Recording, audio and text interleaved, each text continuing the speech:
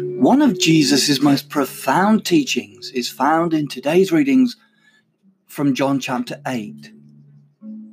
The truth will set you free, we read in verse 32. But what do you think that means? Free from what? And what is truth? It may be easy to have a simplistic view that the truth Jesus is talking about is referring to having sound doctrine, asserting to a list of fundamental Bible teachings we call the truth. Is that what will set us free? While sound doctrine is important, Jesus' words go deeper than that. The people he was talking to were equivalent of Christadelphians, if you like, people who would have claimed to have been Bible students, who knew the truth, who had separated themselves from mainstream religion. But Jesus told them, "You seek to kill me, because my words find no place in you." Seeking to kill the Son of God isn't really the sort of healthy outcome you would expect from having an intellectually sound understanding of Bible doctrine, would you? The Jews Jesus talked to were still slaves to sin, and were about to manifest that slavery by crucifying him, despite all the time spent deeply studying God's law. So, what is it about truth, the kind of truth Jesus is talking about here, that makes us free? Well, the concept of truth is a fascinating Bible study. In the Old Testament, the idea behind truth is more to do with faithfulness. In Exodus 34, for example, when God revealed to Moses his character, he said he is abundant in goodness and in truth. Exodus 34, verse 6.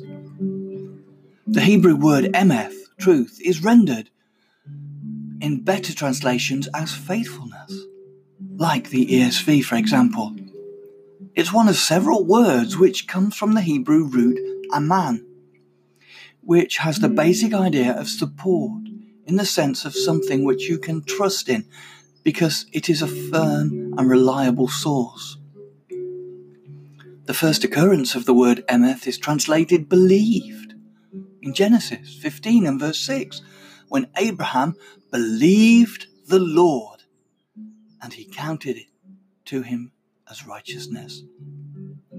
Another word which comes from the same root as aman is amen, which we say amen.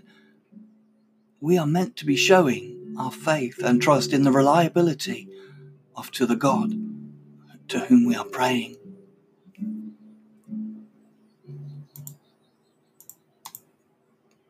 Truth, then, is much deeper. The biblical concept of this is quite fascinating. You can assent to true doctrine but still manifest the worst of characteristics. Sometimes we do this when we're confronted with those who disagree with our understanding of Bible teaching. Our sometimes aggressive defensiveness of what we call the truth can betray the fact that we're not really free from the slavery of sin. What can end up happening is that we get so worried that the truth will be harmed that we put our own fence around it. The Jews did that with their traditions. And before long, the truth became obscured and they created their own self-made imprisonment. And it was their combative defensiveness of those traditions that led them to put the Son of God to death. The answer is all about trust. Do we trust? Do we have faith that the things to do with God are trustworthy, reliable, and stable? When we obscure the truth with things that we think need to prop it up, we're demonstrating our lack of trust. But there is nothing more stable and more reliable than the truth. Think about it. If we become people of truth rather than just ascending to a list of truthful statements, then we will do the right thing. A person of truth is a person of integrity. Someone who is faithful can be relied upon. Also, the truth is not like a rickety old bridge that lacks structural integrity. It doesn't require additional support. And God, whose name is Emeth, is faithful, reliable, and trustworthy to the core. What God is looking for is a people who have faith in his ways. When we develop that characteristic, we release ourselves from the shackles of the sort of religion the Jews descended into, and the kind of negative behavior it produces.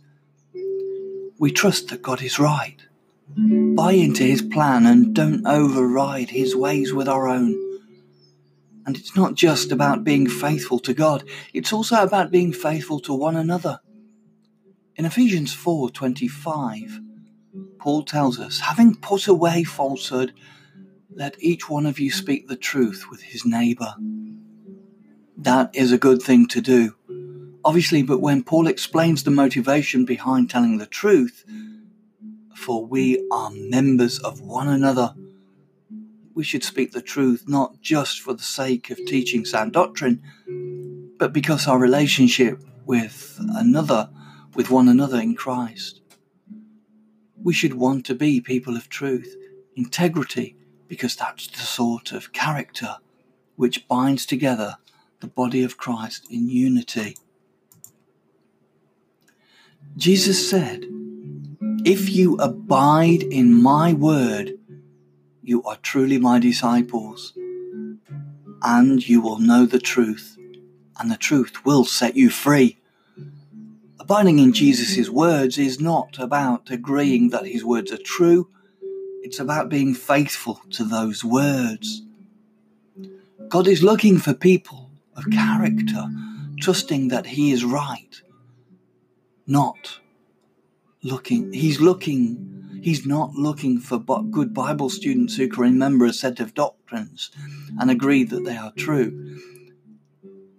Although that is important, he is looking for truthful, reliable, dependable, truthworthy people of integrity who can be relied and trusted with helping Christ rule in the kingdom of God, which is soon to come.